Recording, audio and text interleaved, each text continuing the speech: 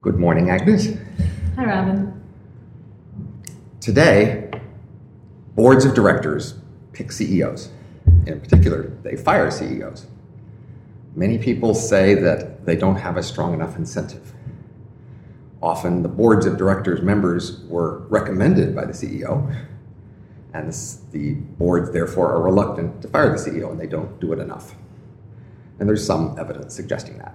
So, I have a proposal for how to fire CEOs in a different way, and it's an example of a larger kind of system that I'd like to apply elsewhere. So I'm just going to quickly describe this, and then we will go into discussing it. Okay. So the key idea is that we're going to have new kinds of stock markets. So an ordinary stock market trades cash for stock, and the current price is an average over all the different future scenarios of how much revenue the company will generate for investors. And now in these new stock markets, they're going to trade cash for stock, but these trades are going to be conditional, i.e. they're going to be called off if the condition isn't met.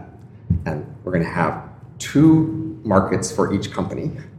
One market will be called off if the CEO leaves office by the end of this quarter, and the other market will be called off if the CEO stays in office till the end of the quarter. So now, when investors trade in these markets, instead of, in their minds, averaging over all the scenarios the company could be involved in and picking sort of the average revenue they expect, they only average over the scenarios consistent with the condition, i.e. the CEO stays in office or the CEO leaves. Therefore, the prices will now reflect. The prices will be an estimate of the value of the company given that we keep the CEO and given that we dump the CEO.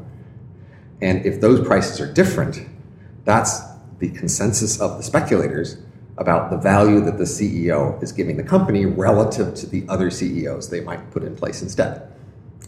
And so the recommendation is that the board of directors look at this price and defer to it substantially in deciding whether to keep the CEO.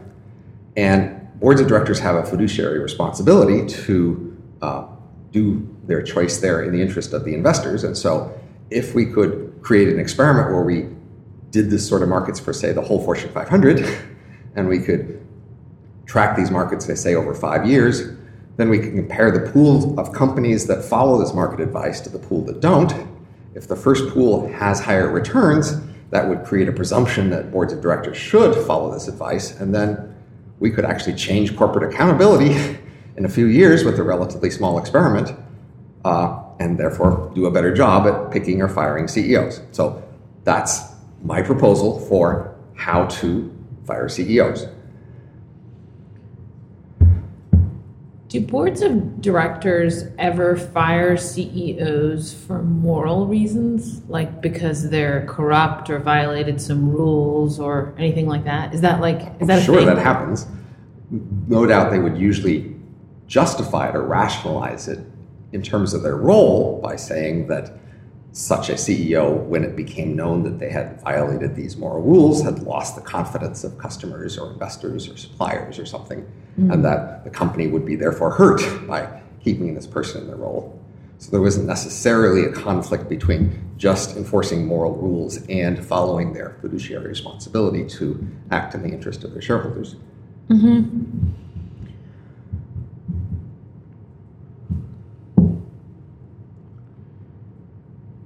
So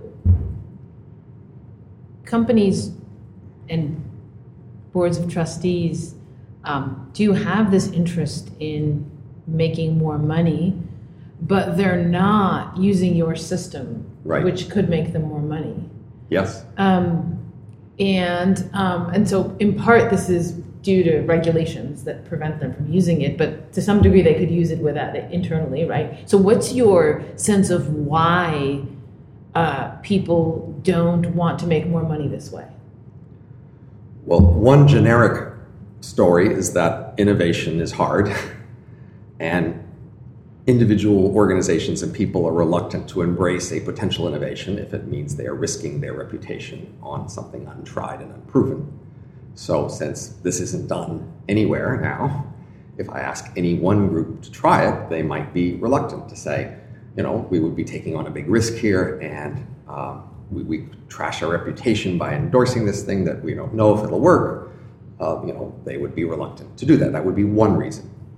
A second reason might be that boards of directors have some power and they gain advantages from that power. They are not just acting in the interest of the investors. They are trying to, on the surface, appear to be acting in the interest of the investors to the extent that could be monitored and checked. But for otherwise they form coalitions, they have agendas, and sometimes that agenda means keeping a CEO in power who isn't necessarily the best for the company. And they don't want to give up that power. So unless they're forced to, they may preserve that. Similarly, we could imagine a similar system here for, say, choosing the next professor to hire in an academic department. So if you imagine a hiring committee, we could imagine markets like this, which predict the number of publications of an academic, or whether we give them tenure as a function of who we hire. And again, the hiring committee might not be that eager for this system if the hiring committee is not just acting in the interest of the department, but instead has an agenda, and they got their people on the committee this time, and they're going to get more of their kind of people in the department with their coalition, and they don't want this year to be the year that suddenly their power is taken away. Right. So the thought is that the board people aren't necessarily just trying to make as much money as possible. Right. Because they usually actually don't have that much stake in the company. There's a whole story about how there are privately held companies where the owners have very large stakes and the people controlling the company have large stake, and there's literature suggesting those companies are just much better run. When the owners more directly pick the managers and the owners are concentrated, then there's less of an agency problem, and therefore they make better choices. But most public companies, the boards of directors, have very little stake in the company, at least as a percentage of the company. So would those private companies be then a better audience for this proposal then? Well, they actually have less of a problem to solve. So, the person has to pick the manager, right? And so they can decide whether or not to fire that person. Right. So the general idea here is that we have many institutions in society that are supposed to be making choices on certain criteria.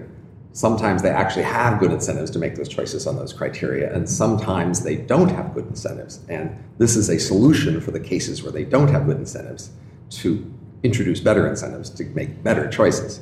So in general, this mechanism, which are called prediction markets in general, or decision markets for this kind of application, that good applications are cases where the existing process seems plausibly broken, and therefore you might want to pay the overhead of some sort of extra process in order to overcome the broken elements of the existing system. So if I want to know what you had for breakfast, I don't set up a prediction mark about it. Why? Because I think if I just ask you, you'll tell me, and there's no need for all this overhead. But when I might want a prediction market is when you might lie to me about what you had for breakfast. And so I want to suspect that you might lie and that you have reasons to do so. And then I might want to give you stronger incentives to tell me the truth. So I thought that a big part of it was that you were trying to aggregate a lot of information. Yes. And that maybe one person thinking by themselves isn't going to be able to easily access all that information otherwise.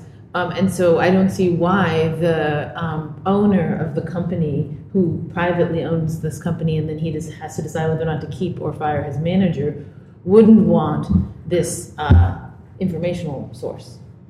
Well, that would just depend on the quality of this person's network and associates and connections to them. So again, it might be that a private owner, has a lot of contacts they could ask, a lot of people they could ask to look into things, and they have good relationships to these people, in which case they can ask them and then get their responses and aggregate that information. They may even put them all in a room and have a conversation, right? Potentially, they could also have a problem where they don't think these people they would ask would give them good advice, and then they might be more willing to consider this. And so then it's a matter of whether or not their other system is broken. But I might say I have more confidence that the usual board of directors for a public company has poor incentives. So, I mean, if you take the owner now of this private company, right? So suppose he does have this network with associates and connections. He's going to have, some people are going to be closer to him than other people, and his associates might be chosen in part on behalf of, due to, their elite status, right? Right. And he's going, his taking of their advice is going to partly be like a signal to them of their friendship. And like, so I don't see how you're going to avoid this problem, this basic problem that the ways in which people share information interpersonally are woven in with their establishing and maintaining relationships of trust and affiliation. Right. So the general idea here is that this is a promising institution which seems to have very wide-ranging potential applications because the problem it's trying to solve, plausibly, is quite widespread. If I want to propose that people pursue this idea, I want to choose application areas, initial tests that have the strongest indicators that there's a problem there to be solved and that there would be a straightforward way to test the system to see if it solves that problem. So that's why I might be picking this public markets case as a clearer, stronger case for an initial application. I'm not denying that it might find use elsewhere, but if we all just aren't sure how useful this is and we need to do some initial tests, let's go for the cases that seem clearest. Okay, the counter argument would be you're trying to propose it to the people who have the strongest incentives to resist it, versus the person who has the smallest incentive to resist it. But the strongest incentive to resist it is correlated with having a problem to be solved. Right, fair enough. Let me ask a different question. Suppose that we could somehow, have this process run our legal system. Yes. Where we might, indeed. Where, we're going to try to decide the guilt or innocence of a person on the basis of a prediction market. Now, it's not totally clear how, but so I actually have thoughts about how to do that. Okay, go ahead. So one of the main problems with our existing legal system is that it's expensive. And this means that if somebody harms you and you think, should I sue? You ask yourself, how big a harm was it? And is it worth bothering to sue given how much I could potentially win, given how hard side the harm is? So because our system is so expensive, there's just no way you will even consider suing somebody in court for the gains you would get there unless there are at least several $1,000s worth of damages that you're going to ask for. Now, sometimes a company might sue a shoplifter, not because they expect to get enough gains in that case, but they're trying to create a reputation that they just always prosecute shoplifters. And you might, therefore, more often sue people even when you expect to lose because you hope to make that reputation. But still, we have the standard problem of, not suing them for small harms. So here is a way we could allow a much wider range of small harms to be sued for.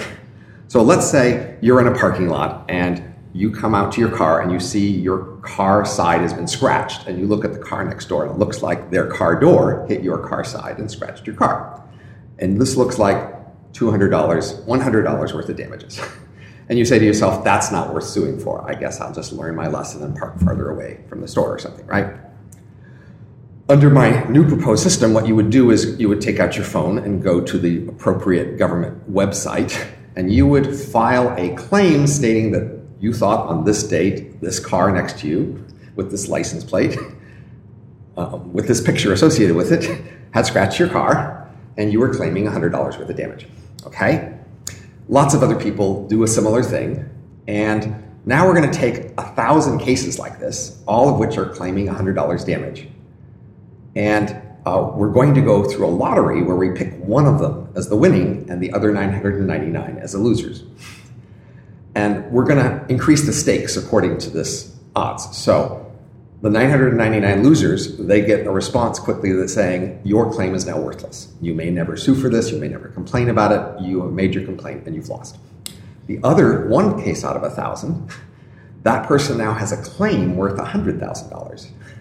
And now they have an incentive to go to court to sue, because if they win this lawsuit at court, they will win $100,000. Now, before we actually go to court, what we're going to do is give a notification to this person on the other side that they have been sued for $100, and of course give you a chance for them to say they're guilty and settle or something. But in addition, we're going to make sure they deposit $100 somewhere so that they have the $100,000. And all 1,000 cases will then deposit their $100, you see, and then that produces $100,000 ready to be won. And so we know that if you win the case, you will actually get your $100,000.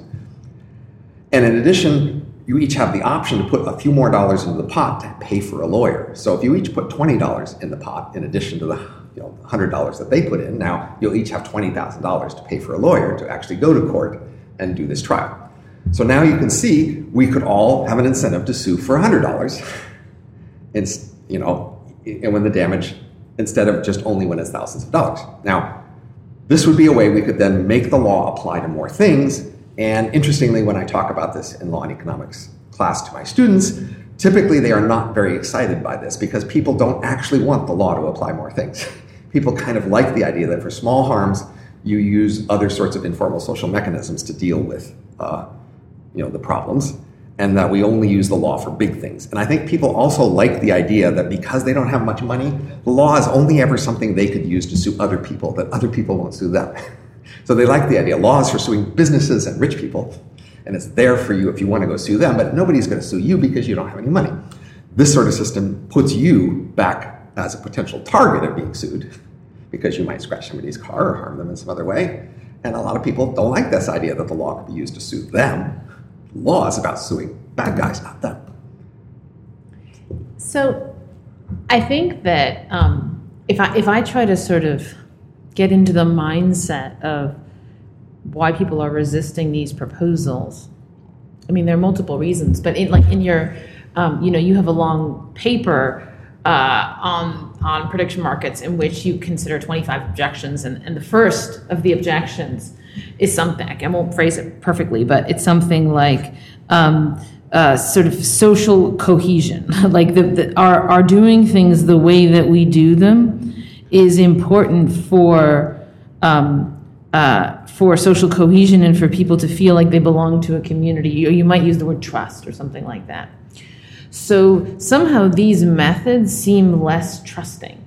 And like with the case of let's let small harms go, right? One intuition behind that is like, and also no one would sue me, a citizen, is like, look, we citizens sort of trust one another and we belong to a community and we like one another. And I'm not seeing every other citizen as a potential evildoer, nor do they see me as an evildoer, right? These evildoers are these other entities like corporations and stuff. But we citizens trust one another. And so you might think about, maybe if you want to sort of get inside the resistance, think about trying to apply some of these methods within your family, like to your spouse or your children, right? Say, I'm going to, I'm not going to I'm going to monitor how you're doing the dishes, right, or how, we're gonna select, movies using this system. We're not just going to ask you. I can give you a more dramatic example within families, which is you're considering marrying somebody, and you ask a market like this: if I marry this person, how long will the marriage last? Right. So you could ask your friends and associates to weigh in on predicting the length of your marriage, conditional on if you marry this person. The fact that you offered that question to your associates could be taken as a bad sign by everyone about your confidence in your relationship. It could be taken as a bad sign by your intended partner. It just might send the wrong sort of signals that you were even willing to consider doing this question. And so that might be a reason you might not want to do it. And I think that is related to your sense of that, like, it would suggest distrust or some sort of distant relationship. Although, on the other hand, like, people do make a lot of bad choices about who to marry, and often people in their social circles have advice about that and kind of think it's not going to work, and you don't get that information. So there is a real loss there. But yes, the example of, say medicine is related to your trust thing, and say investment pools. Today, we mostly just like to trust our doctor. And we want to have a doctor that we trust and that we tell the doctor we trust, and that we don't actually want to think about difficult medical questions. We want to just have our doctor and trust them. And we could counterfactually have some systems where doctors had stronger incentives with respect to how well our outcomes were. And I've written some things about that. Buy health, not healthcare. It's a slogan there. But I think one of the obstacles there is that people feel like if you put your doctor under one of these incentive schemes, you are now, in some sense, directly showing you trust them less. You are directly distrusting them and sort of taking away this trusting relationship, which might give you comfort, and you might somehow think they will treat you better if you are in this closer trusting relationship. And I think it's related to, say, people invest. There's a standard result that index funds give higher rates of return than managed funds. And you might ask, well, why do people invest so much in managed funds? And partly you could say it's overconfidence. They just believe they're going to be better. But you could also say partly it's wanting to have this relationship with this managed fund person. Then if it goes well, you can say, look, I had this relationship with this good fund manager. And people like that relationship. Right. So I want to say that, with the how long will this marriage last? Like you were inclined to use language of, it's a bad signal. It suggests distrust. I would say it's slightly stronger than that. It is distrust. It doesn't just suggest it. That is, and that case, the case where you're making a prediction about the marriage, right? That's even an easier case, so to speak, for your side than ones where within the marriage you're insisting on, your spouse wants to change careers, right? And they're like, this is the career I've decided. This is the one I really want. You're like, well, okay, there's how you feel about it, but I want to have this prediction market propose whether you're going to make more money or not in this new career, or. You want this, you want to change your wardrobe, or whatever. I think we should get some facts here. I think that wouldn't just suggest distrust, right? It would be distrust. And so, I would say that you actually have distrust. That is, the distrust yes, is there. Exactly. You are revealing it, but you're not creating it through this thing. You are acknowledging and showing. Exactly. Right. Okay. So I think the real question here is about how, given that these acts, like the prediction markets and stuff, constitute distrust, right? How much of that can we tolerate in a society? And one way to think about this question is, I think I've mentioned this to you before, for me, the number one question for economists, especially in relation to the sort of defense of markets, is why can't markets defend themselves? That is, economists like to talk about how markets are so great and, free association between people brings benefits for everyone, right? And the argument is powerful, but I'm like, why don't they just work then? That is, why do we need economists stepping up to defend them and making these persuasive arguments? Why aren't all the regulators actually just driven by market forces? Why aren't market forces everywhere, even in the incentives of regulators, right? There must be there's this kind of interesting fragility or vulnerability of markets where they seem to need people championing them, right? Rather than market incentives. So the claim would be that there are contexts in which rhetorically markets don't win the rhetorical competition, even if they would produce better outcomes. And we're trying to understand the source of the rhetorical resources that the opponents have. So let's take the concrete example of the CEO firing, right? If you are on a board of directors and you suggest we adopt this market for your firm, the other boards of directors members and the CEO will see this as a sign of distrust.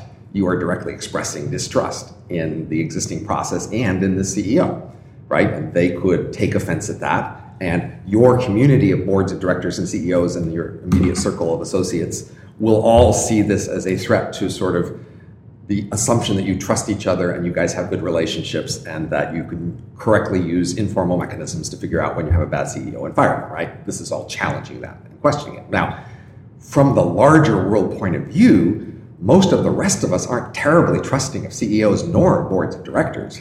So in terms of public opinion, I would think it's not a big problem. You're not losing a lot of trust that we have because we don't have that much trust of them. I think most ordinary people would be fine with these sorts of markets, and the loss of trust there would not hurt them because they didn't trust anyway. It would be the board of directors itself and the CEO that would have this dynamic of the distrust loss.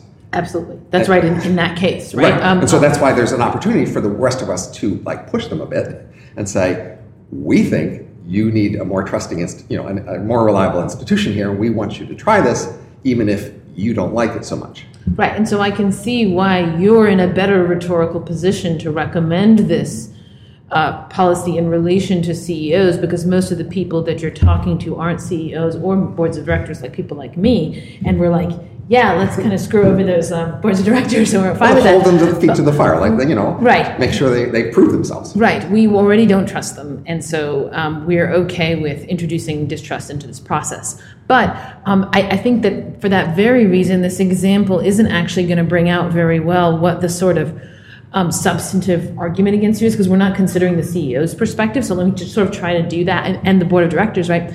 So, and that's going to be, in a way, it's going to be better to consider that if we sort of imagine like the company is like it's an institution, right? It's almost like a little society, and that little society has a ruler, right? Yes. And the CEO is the ruler of that society, and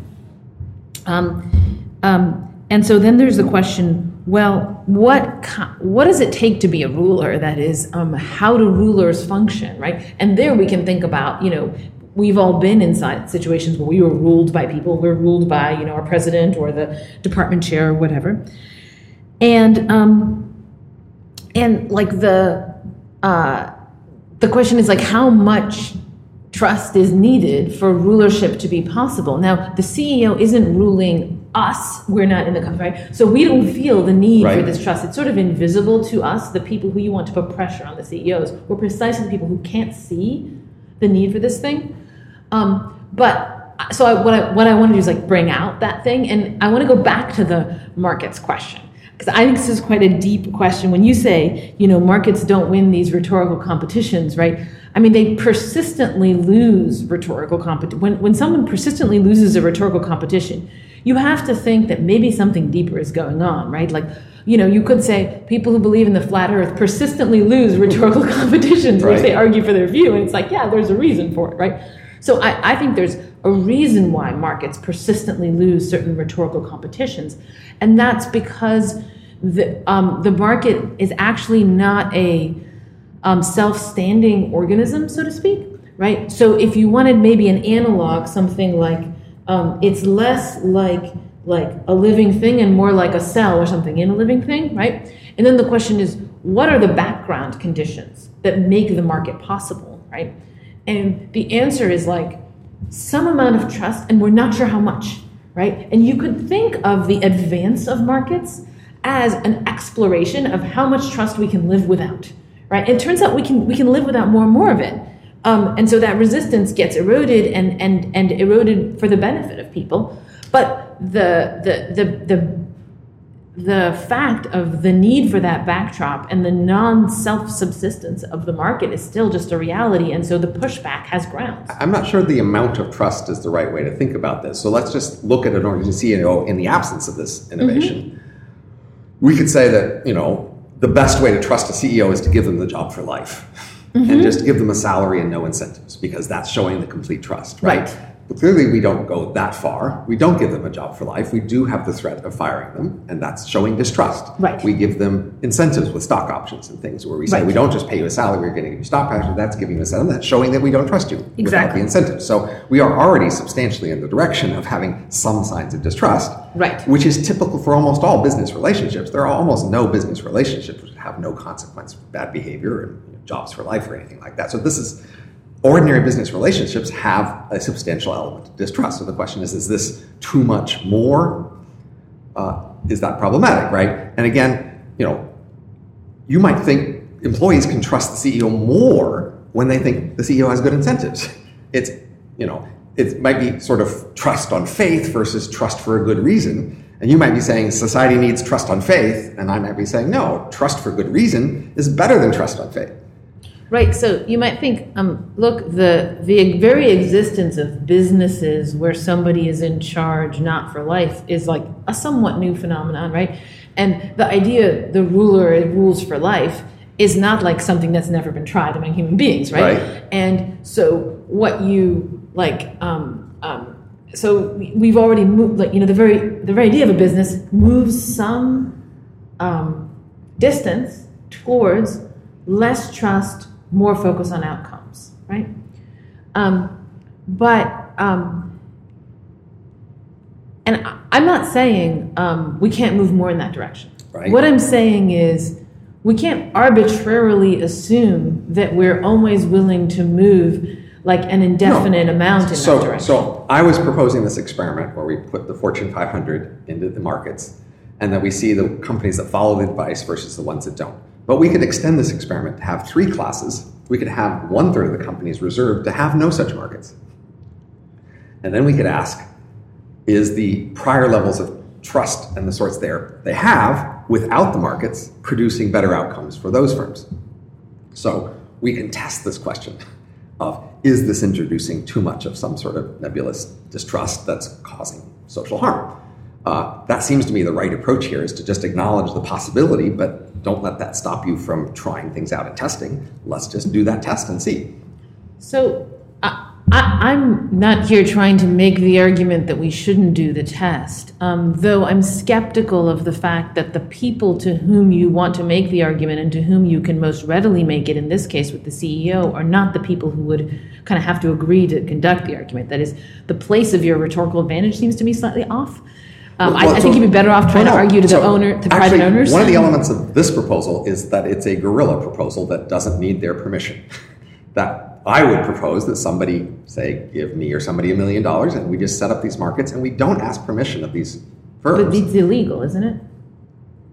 We are asking for legal permission, or we go somewhere where it is legal. Okay. I'm proposing that we just do these markets, and we get this data, and we don't ask for permission.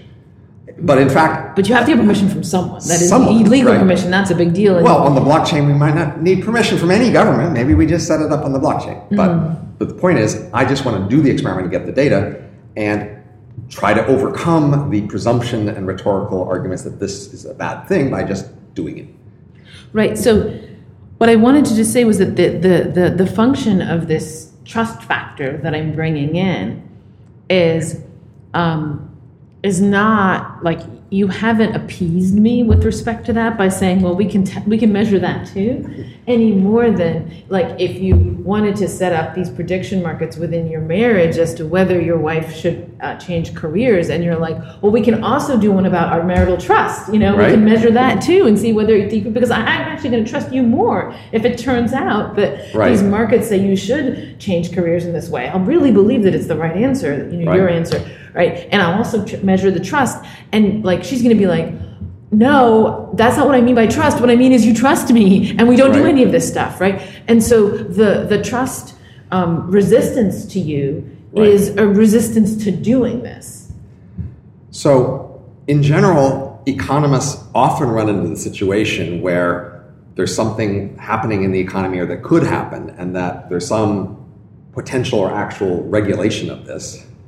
And that we say, this is too much regulation, or it's harmful regulation, and we say, you should back off or reduce that. And often what people say is, well, the government is doing this because there's a problem, and I trust the government, and therefore I don't trust businesses, but I trust the government, so I want the government here to be doing something. And then we say, you're trusting the government too much, and let's show you data about how wrong that's going.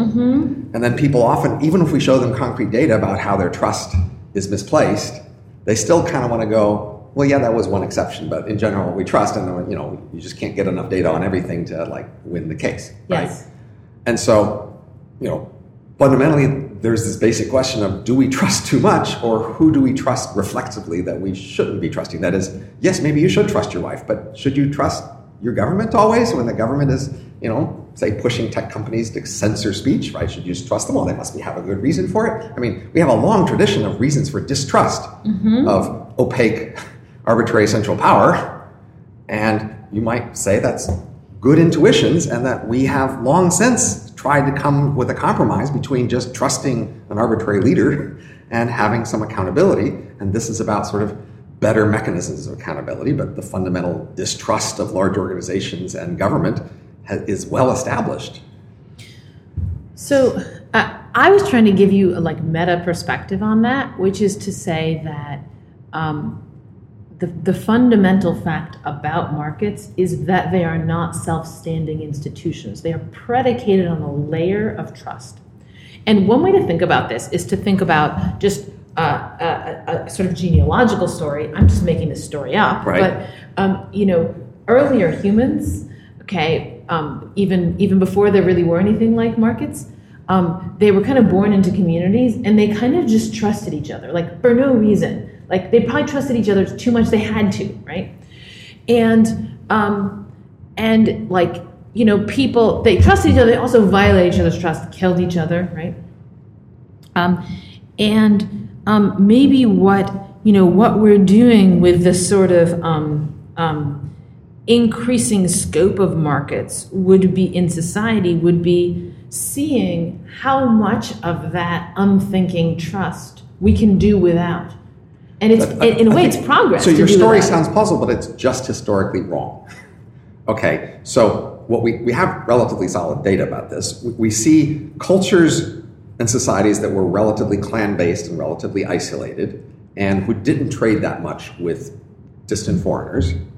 And in those societies, people did not treat foreigners very well.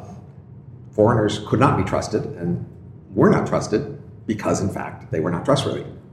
Unless you had a close family relationship to somebody, you could not trust them because they would, given the opportunity, treat you badly. And then, as longer scale trade evolved, we developed trading norms and norms about how to treat distant partners that made us treat them better, and then they became more trustworthy as a way to facilitate long-distance trade. It was trade and markets that produced trust between strangers, not the other way around.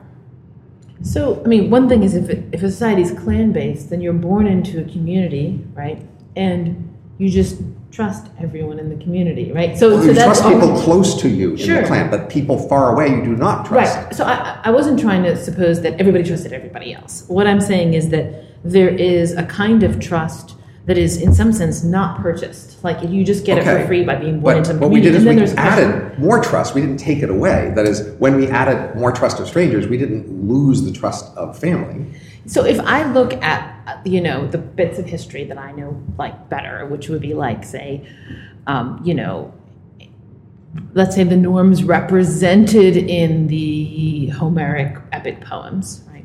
One norm that you see there is sort of guest friendship. So, you know, strangers, like families develop connections, and like if I am a stranger in a foreign place, I might have like a host that, as we talked about, I think vouches for me, and you know, we give each other presents, and those bonds then make it possible for people to have like financial interactions, right? More substantive financial interactions, but more than without them. Right, but I guess I'm skeptical at the thought that people somehow managed these market interactions in a situation of zero trust, and then the trust developed out of that, because I think they just kill each other rather than trading.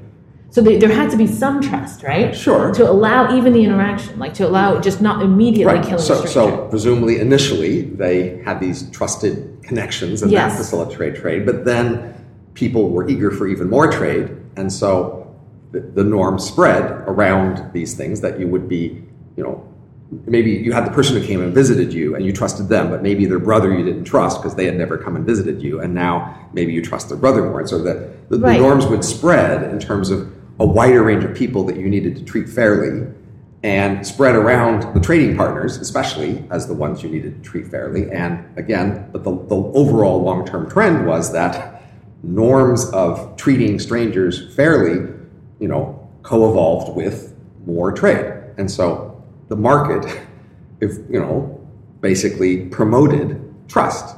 Market didn't take away trust and replace trust. The market promoted trust. Mm.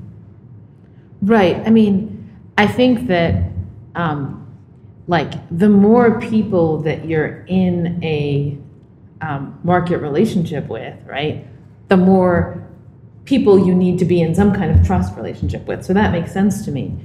But once you have a set of people that already see themselves as being in a kind of trust relationship with one another, so this is like your criminal justice proposal, right? So sorry, not criminal, the suing proposal, right? Where people are like, I see my fellow citizens as, good guys, basically, right? And they're not the kind of people who would sue me. I don't need to now establish a relationship to them. That is, I take it for granted that I already have one, right? And you're asking me to now, pull back on that a bit. Don't trust them as much. Don't have that attitude. Have more of the attitude of they might sue me, I might sue them. I actually don't think people now believe that, they can just trust people not to scratch their car in a parking lot. I believe they are correctly calibrated with the frequency of how often that happens.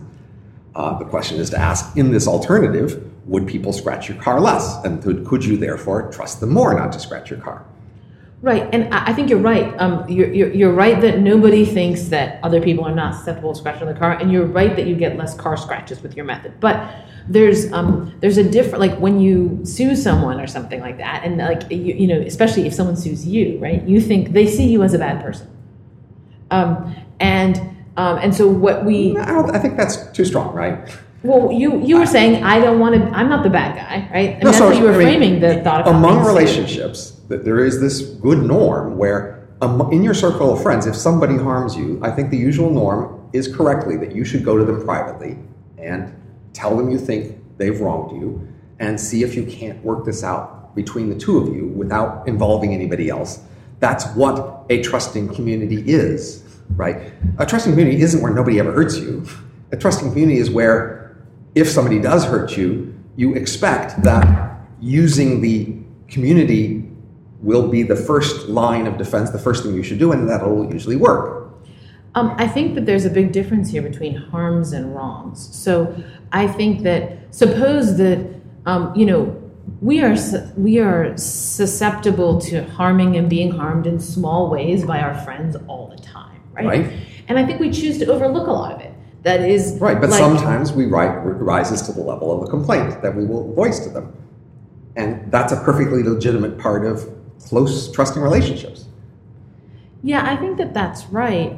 But I think that, like, if you complain to someone, then you are in effect presuming that they have enough goodwill towards you that they could sort of adjudicate this with you. They're not the enemy, yes. Right? That's sort of what it is to complain to someone, is to not see them as the enemy. But you do that implicitly with the threat that you can recruit shared people in your social network. If they don't make good use of direct, you may sort of complain to other people nearby, which may pressure them to make good. And then you would do that before you went to some larger circle, right?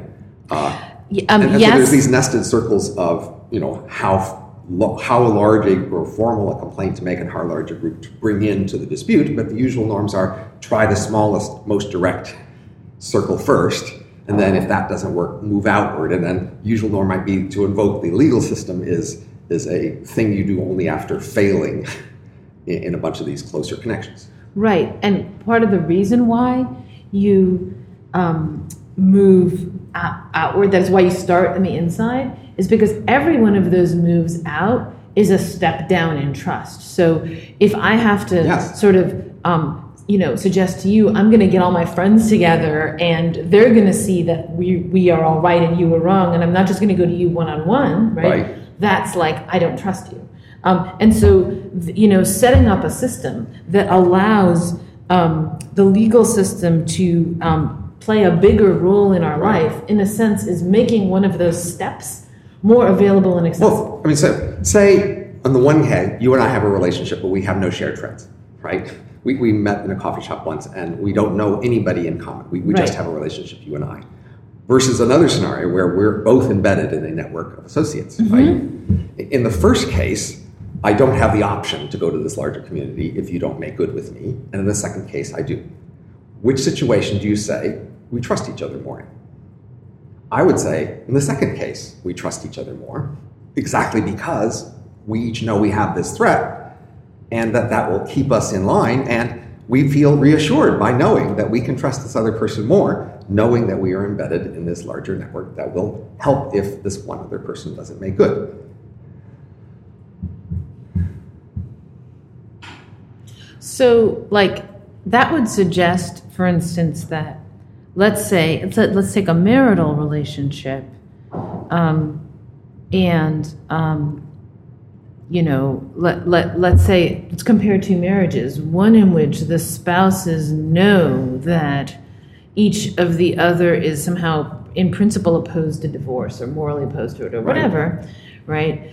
And then the other one where that's an availability. Right, they could get divorced. They could get divorced. Divorce is easier. And so, like, in effect, the threat of divorce is present in the second case and not in the first. The person can invoke it, and it's available to be invoked if the person misbehaves. So your view is that the couple trusts each other more in that second case where the threat of divorce is present. No, it was in the former case. Well, I mean, so it depends on what we're using to think about trust. So whether we're trusting to stay together or trust to behave well in the relationship. Those are two different kinds of trust you could have in mind, and they're somewhat opposed, right? But do you think in terms of trusting, because the point is, you're saying the situation in which we each have an ability to threaten one another is a situation where we trust one another more, right? And I'm skeptical about that claim. And I'm skeptical that the married couple where they can threaten each other with divorce trust each other more than the couple where they don't threaten each other. I hope this last set of examples at least makes clear trust is multidimensional, okay? It's not just this more or less trust, okay? There are a lot of different kinds of trust, and they are more or less in many different contexts. So that makes me reluctant to just say, don't add another institution because it's going to reduce trust. It's going to increase some kinds of trust and reduce other kinds of trust. But let's still try it. And I'm not arguing. So, like, maybe you hear me as saying, this is why we shouldn't do this. Yeah. And that's not what I'm saying. Because I don't think we're deciding right now whether or not to do this. So it wouldn't make sense for me to say that. I don't have the power to bring it about. Right. I'm not the people in the blockchain who might do whatever, right? So that conversation doesn't make sense for me to have. What I'm trying to do is help you access the resistance to this idea, which I don't think you're fully inside of. Because I think it's just like, if you understand the counter arguments to your view, you're going to be better at presenting it. If you understand the deep source of the resistance, if in a certain sense you can even develop a certain respect for the source of the resistance, then I think you become much better at overcoming it. And so in particular, it may be that there's like some kinds of trust, right, that are at stake here, that are pushing back against this. And it's something like... and maybe it's a standing, that problem is kind of the standing problem that economists are running up against, where you could say people are inclined to trust too much, but it's a kind of unthinking trust that to some measure needs to exist. So, but I'm not so sure, like, emotionally understanding the trust issue is that important, because I think we all just immediately emotionally understand the trust issue. I think the fundamental question is how to calibrate when the trust is justified and whether we're over-trusting and why. So that's where I would bring in sort of evidence, widespread evidence that we are just trusting too much as sort of motivating people to say, yes, maybe there's a little less trust here of some kinds, but we're doing that too much anyway, and look at the big gains. So, for example, in medicine, I would say, again, our main emotional relationship in medicine is we're scared to death to think about death. And if that issue comes up, we don't want to think about it. We don't want to be a smart customer comparing options. We just want to trust our doctor. And that puts it out of our mind, and it means we don't have to think about it, and it means we can reassure ourselves that this person that we are trusting has a relationship to us of trust such that they might treat us better because we are trusting them. And that's a very compelling description of people's relationship to medicine. It makes a sense of a lot of details, and I think, if you reflect on yourself, you'll see it similar. But I think we can show you evidence that, in fact, your trust is substantially misplaced. That is, for example, things like the Rand Health Insurance experiment, which show that people who, on average, get more medicine because they pay more for medicine just are not healthier. So there's this enormous failing, just averaging over all of medicine, whereby on the margin, i.e. getting more medicine, is not actually producing more health. Yet that's the overwhelming perception emotionally of customers who are in a position to choose more or less medicine. So that suggests that we are just making this huge mistake. And another example, as I mentioned before, index funds, right? People want to have a trusting relationship with a fund manager. They want to pick out a manager and have this personal connection to them and have this feeling of a trusting relationship, and one that they can, in a sense, brag about socially, even as part of their social network. And yet they would be better off financially if they just invested the index fund. And an anecdote, I gave a talk at an index fund, a managed fund once, And they basically said the story, look, we could have a lot more money under management, but the problem is all these people who want to give us money, they would insist on that we take a lot of phone calls. People don't want to just give you money and have you manage it. They want to then have a relationship where they get to call you whenever they want and give you advice, and then you have to answer the phone and talk to them, because this is part of what they want. They want this relationship, and they want it to be trusting, i.e. you pretend like you listen to their advice. And so this is a common thing across a wide range of areas. And I might say, like lawyers. Lawyers we are way too trusting of, because we mainly pick lawyers on the basis of reputation, in the sense of what school they went to or what firm they work for. We don't pick them on the basis of a track record of success, and we don't even collect track records so that we could pick them on the basis of that, and we don't want to give them strong financial incentives. And I would say we should be more giving them financial incentives. We should more have track records, and that's what we should be doing for doctors too. For doctors, we should give them more direct financial incentives to have good outcomes, and we should have more clear track records of their success and failure with patients, both of which might seem to interfere with the trusting relationship, but we are failing ourselves to large degrees by excess trust. So I think that maybe one reason why markets and economists in general run into this persistent rhetorical wall or problem of persuasion is that a lot of relationships are more like families than you're inclined to think they are. So a lot of the things that you said about what these people in this index fund for whatever managed fund, imagine if we said it about our spouse, like they want to be able to call you whenever they want, they care about the relationship, they want you to listen to them, right? That's just like what your best friend, your spouse, your children, right? They have all these expectations of you. They don't want you to measure them using a track record of success, right? So what we can do is we can take the context in which all of that language is most at home, and then we can infer that people have familial relationships to their doctors, their fund people, etc., right? And there may be an illusion, maybe economists are particularly susceptible to the illusion that those relationships are much more different than family relationships. But in fact, people appear to want to be in families, and that may be like a fundamental fact about But they make this wrong choice even when they're representing other people. So think of pension funds, which are supposed to be done for the purpose of employees who will then retire and need money when they retire. I gave a talk at a conference about pension fund managers and learned that basically at almost every company, they pay an employee to be the manager of pension funds, so they take a cut. And then what they usually do is pick a pension fund managing firm who takes a cut to then pick which investment funds to invest in, which takes a cut, which then invests in particular firms. So there's this huge cut that's taken out of all the returns that goes to employees because they make this long chain of relationships, each of which takes a cut. So those particular people may enjoy their relationship of feeling this bonding, but the employees are getting screwed. And if the employees knew this, they shouldn't be so respectful of the relationship between these various people in this chain. They should say, you're cheating us, you're taking our money, stop it. And they should just have the company invest in an index fund right from the start and hardly even have an employee who manages that. Right, but then there's a question of why did none of those shoulds actually happen? And the answer is the world doesn't in fact function in accordance with a certain set of principles that you might have expected, right? So if we go back to incentives, right? Your thought is the board of trustees have the wrong incentives, right? Right. And if you think about it, this has been kind of a theme in a bunch of podcasts we've done, that economists, they're not good at changing people's preferences or something like that, right? You can't tell the board of trustees, you should care more about this rather than this, right? But maybe we can rearrange the world, yes, so that the preferences they do have guide them in a better direction. That's absolutely the thought, right? But there's a question is there some? I mean, there are incentives in argumentation and listening to argument as well, right? There are incentives present in this very conversation.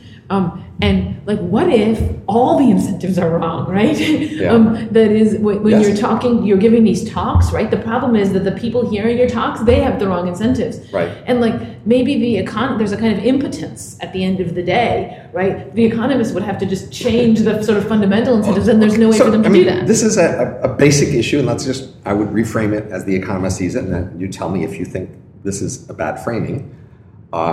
We economists often want to rely on the strength of competition to produce good outcomes.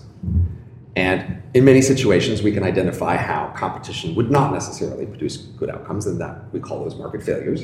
And so we mostly want to promote competition in general, except when we identify particular market failures in which we would see competition going wrong, such as, say, monopolies or externalities or a couple of goods or some particular things. So we have an intellectual structure there, right?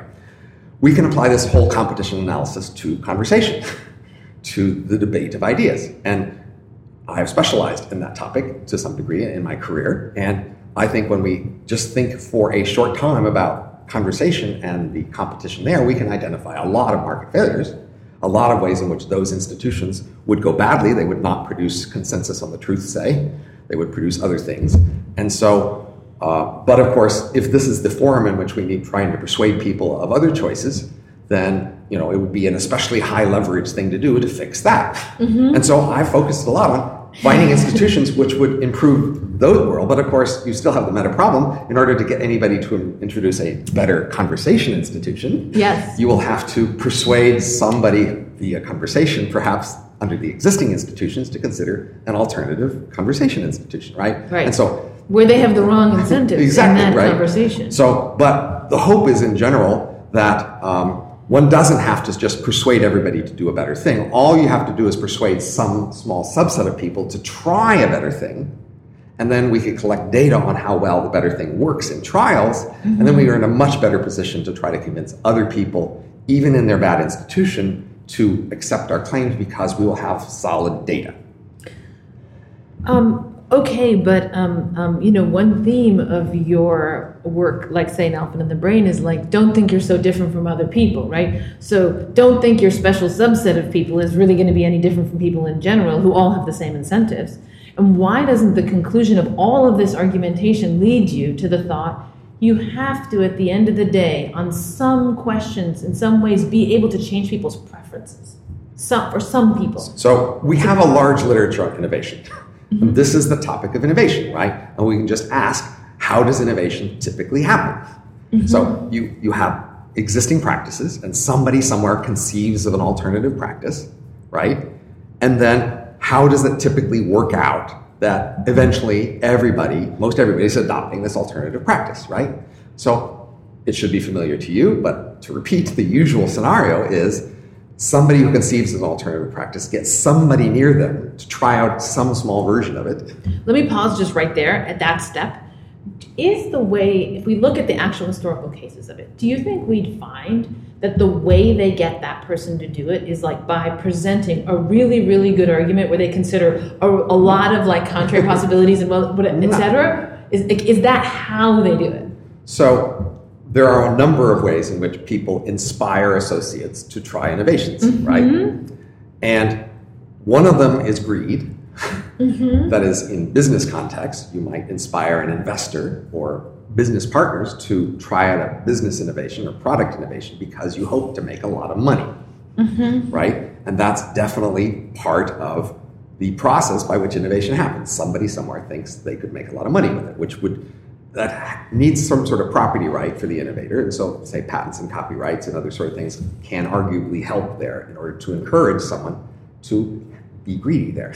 Because if you just make a practice that other people can easily copy, then you put a lot of work in creating an innovation that you don't actually own and can't really take that much advantage of, right? Mm-hmm. So we could think about that. But there are other ways, right? So in our society, I think one of the things that modern society has done correctly somehow is just to give higher social status and praise and honor and glory to innovators. And so many people are eager to be part of an innovation process for the hope of glory, that they could be celebrated later as part of the origination of innovation. And that's true for many kinds of innovation that you can't really own, including, say, social activist innovation. Many people are eager to be part of some social activist community that's pushing for some change. so that they can be celebrated as, and getting the honor and glory of having been part of that process, right? And so that's another way in which we inspire people to innovate.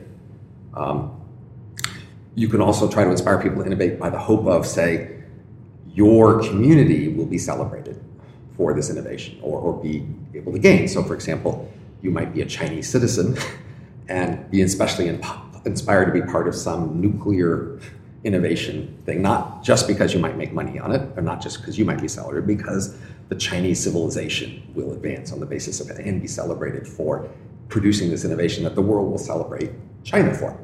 You might have that attachment to a larger community and see that that community could be credited for this. And this is actually a common source of inspiration for innovation. Right. All that makes sense to me. So suppose you were thinking about things not from a kind of more conventional point of view of let me give you a change that I can defend against like all comers as being, positive, but like an engineering point of view where like here's something that could work, and if it did, it would be a big benefit, right? And here's how you would do a small scale trial, right? And but you presented that the innovation. Let's call the first thing, the more standard thing, the like positive modification or something, right? And which is different from an innovation. Then the methodology for pushing the innovation should be different from the methodology for pushing the positive modification. The methodology for the positive modification would be come up with a really persuasive argument. You can rely on the preferences and incentives that people already have. But the methodology for pushing the innovation is going to have to be some of the things you described. Greed, credit, inspiration. And so like, why do you use so much argument? Like, it seems like you're using the wrong tool. Well, I'm just trying to use all the tools I have as much as I can. So for example, using prediction markets as a way to make decisions, one approach is to say who is affiliated emotionally with this sort of mechanism. And you might say, well, libertarians, right? They like markets and they see this as a market, so they see this as more markets in the world. And initially, at least from a distance, this works. That is, libertarians are among the people you can most easily initially inspire to be interested in a proposal like this. However, once they start to look at the details, they notice that a mechanism like this, if asked about whether to have more or less libertarian policy, does not necessarily give more libertarian policy.